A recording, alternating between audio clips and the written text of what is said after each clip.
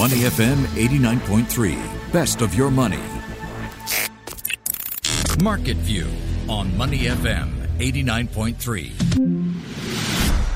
9:05, good morning. Asia Pacific shares are mixed this morning following a similar performance on Wall Street overnight. Seoul is up 0.7%. Tokyo and Sydney are flat. Trading in Hong Kong will start later today, if at all, because of strong winds and rain from Typhoon Kompasu.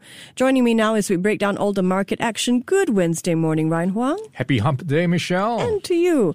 Let's start off with the weather this morning. It may be a nice, bright, sunny day here in Singapore, but over in Hong Kong and southern China, the tropical cyclone Kompasu is disrupting trade, and not just in financial markets, in the real economy as well. High winds have forced one of the world's biggest ports to shut, creating a traffic jam of ships. I watched a video and I was just astonished at what I saw. What is the impact likely to be on global supply chains, Ryan? Yeah, that's the big question going around these days. It's affecting everyone from businesses to you and me because it delays products reaching consumers' hands. So what we have is, like you pointed out, really bad weather, so much so you've got a typhoon happening. And this actually is causing a lot of problems if you look at what's happening in some ports. And one of them in focus is the Yantian port in Shenzhen, where you now have one of the busiest ports around the world now seeing a huge traffic jam. So ships just parking, waiting to get in. And the latest count, going by some reports, is as high as 67 ships just waiting to get into the port. So you can imagine what's on the ships. You've got containers, hundreds of them just waiting to be processed. So you can imagine the knock-on impact in terms of delays. So that is going to be something to keep an eye on because you have the typhoons still developing. In fact, if you look at what's happening in Hong Kong, trading today in the markets there are delayed because of the severe weather. So that is delaying the morning open. So we will have to watch to see if the weather gets better or worse. If it does get worse, Hong Kong trading will be closed for the entire day. Schools shut in Hong Kong because of Typhoon Kompasu, which is a second tropical storm to affect southern China in the last few days. Chinese ports, meanwhile, are not the only ones to be backed up. The U.S. is facing a port crisis as well, and it has nothing to do with the weather. Ports are being overwhelmed by supply chain issues. It's not just that products are scarce, it's that they're stuck in the wrong places, and companies are not coming fast enough to pick up their products. Ports like the one in Savannah, Georgia, are running out of places to store containers. Ryan, what can be done? It seems like supply chain bottlenecks may be around longer than investors and even politicians expect. Yeah, have you played Tetris before? Yes, I was addicted. It's becoming a bit like that because you now have multiple containers and these port owners trying to figure out how to just stack them higher. So you're running out of space, you can only go up into the skies, and that's what's happening in some of the US ports. And going by some anecdotal reports, it has seen some ports having to cope with more than 50% than usual capacity. So just stacking up higher than usual. So that is what they are struggling with. In fact, some of them had to buy up more space adjacent to their ports just to keep those containers. So it's not really giving them any room right now to breathe because the ships are not coming in fast enough for the turnover. So you've got the containers just waiting to be loaded on ships as well, and containers waiting to come in. So you've got a huge traffic jam both ways. One company whose business is definitely affected by the supply chain crunch is Apple. The iPhone maker just can't get its hands on enough components, and that's led to delaying some deadlines. What's the latest on this front? Yeah, so if you're an iPhone 13 fan or an Apple fan, this might not make it to your Christmas shopping list or stocking. So the latest is what we are hearing. It's not official yet. Reports citing people familiar with the matter are indicating that they may have to cut their production targets because they don't have enough chips. And this is from Broadcom and Texas Instruments into some of the parts that go into the iPhone. So they may cut their production by as much as 11%. And that'll be around 10 million iPhones that will not be making it to the stores. Okay, I've got to get my hands on my iPhone 13. Now let's turn this morning to the jobs market. both in the US, here in Singapore as well, more and more people are quitting their jobs. In fact, in the US, they're leaving their employers at a record pace. 4.3 million Americans resigned in August, largely from the F&B and retail sectors. Here in Singapore, the latest figures show a marked increase in employee turnover as well. Do we have a sense of what is causing this increase, Ryan? Yeah, I think it's a perfect storm of a few things, right? You've got the wider economy coming back strongly. So that is a tide that lifts all prospects of hiring. And then you have, of course, after almost 2 years or so of COVID-19, some people just having had enough of their workplace, their previous workplace, because of the struggles they had maybe with their bosses, the hiring conditions, and just wanting to go to greener pastures. So that is also another reason that's coming through. And of course, with the shortage in talent in some sectors, that is leading to poaching, where you have some companies just raising salaries to entice those people to go elsewhere. So all these factors are leading to a huge quit rate in the US, at least. Like you pointed out, 4.3 million workers quit their jobs in August. A Business Times headline this morning puts it this way: employers scramble as economic rebound fuels job hop spree. So do you think it's fair to say that the increase in employee turnover is a sign of a strong labor market, which in turn could fuel higher wages and inflation? Yeah, you could certainly argue that way. You've got, of course, the economy coming back. So, for example, travel, that is coming back. So you can imagine the likes of SIA might be looking to hire more. And if you look at the reports coming through from our newspapers, if you go to Ion Orchard these days, the queue at the SIA customer service counter at the top of Ion, that stretches for up to 3 hours if you just want to talk to someone to buy a ticket or just to attend to you. That's, of course, off the back of the VTL travel expansions for 9 extra countries. And you can imagine what that will mean for the hospitality sector as well if we get more tourists coming in. So those sectors are going to be hiring. And to a certain extent, you need people from somewhere. So it might lead to a bit of a musical chairs of sorts. And then you also have the borders still in place, the tightened measures still in place, especially when it comes to what's happening between Singapore and Malaysia. So the labor supply is still not back to normal, but to a certain degree, you've got the economy coming back already. So there is this bit of a gap when it comes to finding enough workers for the right jobs right now. On the topic of inflation, the Monetary Authority of Singapore is set to issue a twice-yearly policy statement tomorrow. Economists largely expecting MAS to hold steady for now, but also to indicate a more hawkish tone for the future, which could mean higher interest rates next year. I'm going to turn to U.S. markets now, where small caps outperformed overnight. The Russell 2000 finished more than 0.5% higher on a day with the blue chip indices, the Dow, the Nasdaq, S&P 500, they all finished lower. So Ryan, the broader U.S. market has been choppy for weeks now. Is this tug of war between the bulls and the bears, or is this just investors waiting for more guidance from companies as earnings season really prepares to kick off? Yeah, if you cast your mind back to September, it was quite volatile, one of the typical worst months of the trading year. And that's partly because you don't have the earnings season in place yet, and that is now coming back into the calendar in the coming weeks. So you do have a couple of leads coming up, and I think that was going to be driving investor sentiment in coming days, because you have so many issues they're trying to find direction from: supply chain problems, rising inflation that is going to be higher business costs. The cost of cotton, for example, is at 10-year highs.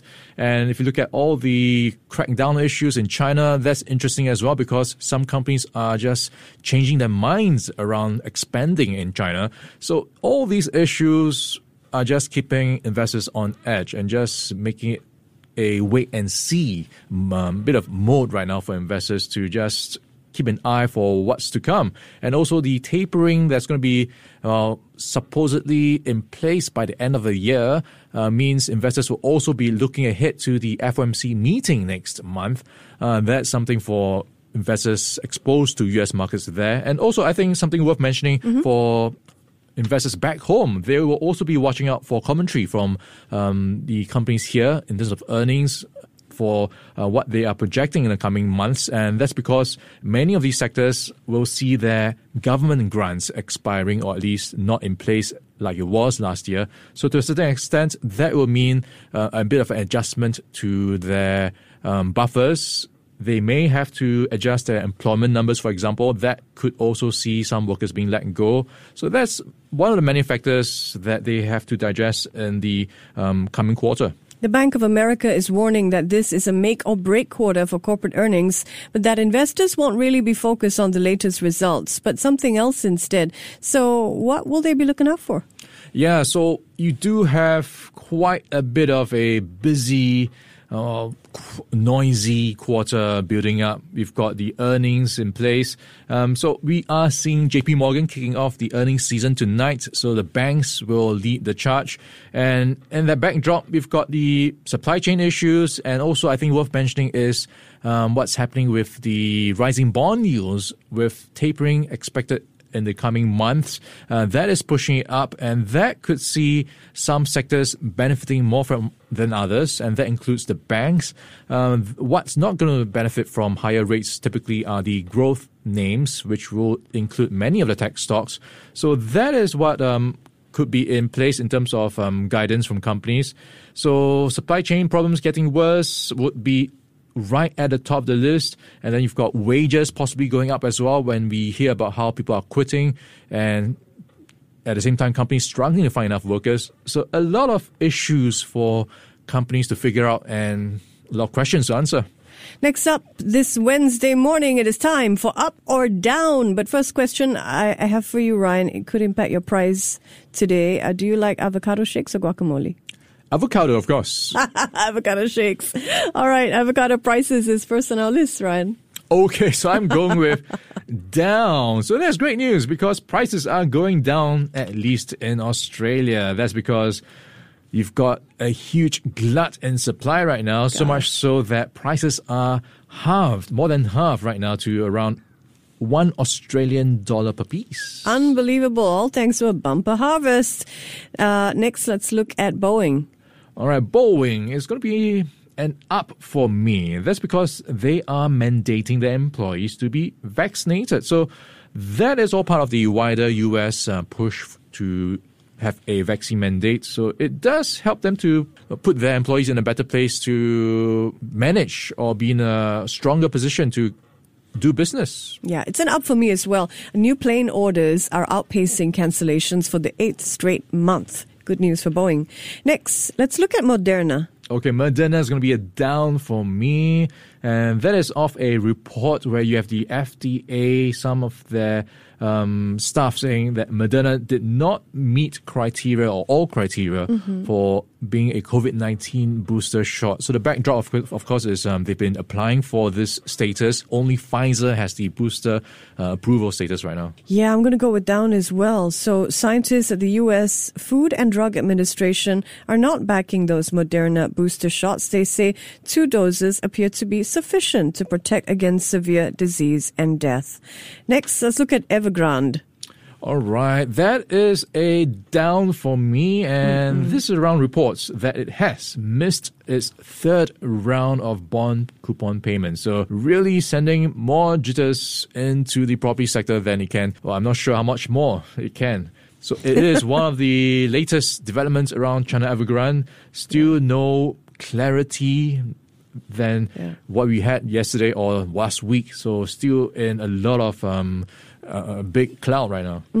So a down for me as well. Now, one surprise on the Evergrande front, though, is the company has an electric vehicle unit and says it will roll out its first cars next year. I'm not sure if they can get there.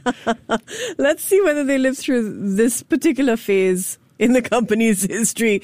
Next, let's look at the locally listed company, Creative Technology. Okay, that is a down for me. I grew up with Creative, the Sound Blaster engine cuts, and this is a big change of fortunes in the past decade. Now they have given notice of 3 straight years of losses. So that is what they are making news for right now. So typically you might ask, does it make them enter the SGX watch list? So right now their market cap is around 179 million. To get into the watch list, your market cap needs to be below 40 million. So they are still having a bit of a buffer in that sense. So something to watch, of course, as Creative Technology continues to try to find a turnaround. Hey, I remember Creative when they launched the Nomad Jukebox, and that was 13 months before Apple launched the iPod.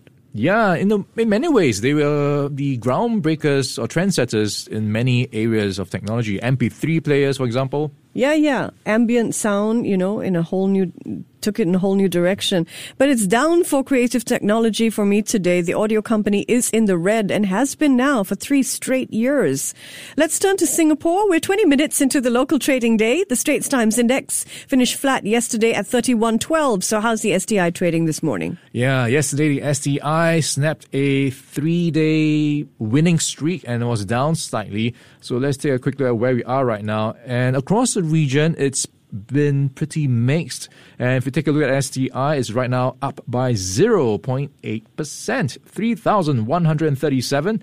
And a quick check-in on the 30 constituents, pretty much all in the green except for one. Keppel Corporation down slightly by 0.2% at $5.24. And a couple of stocks to watch out for today. That, of course, could include the likes of CapitaLand China Trust. They were in the news yesterday for making their first foray into the China logistics sector by buying 4 assets. That right now, if you look at where you are for China CapitaLand Trust, is down slightly by 3.2% at $1.21. AIMS APAC REIT also making SGX filing today for their earnings. That is now up by 1.4%, and that is after posting an 18.8% rise in first half DPU. Looking at other things that might be worth tracking, we talked about Creative, right now still flat, 223. So that's pretty much the action so far on the SGX. Thanks very much, Ryan Huang there. The IMF has cut its global growth forecast. We take a closer look at why in just a while. Before acting on the information on Money FM, please consider if it's suitable for your own investment objectives, financial situation, and risk tolerance. To listen to more great interviews, download our podcasts at moneyfm893.sg or download our audio app. That's AWEDIO. Available on Google Play or the App Store.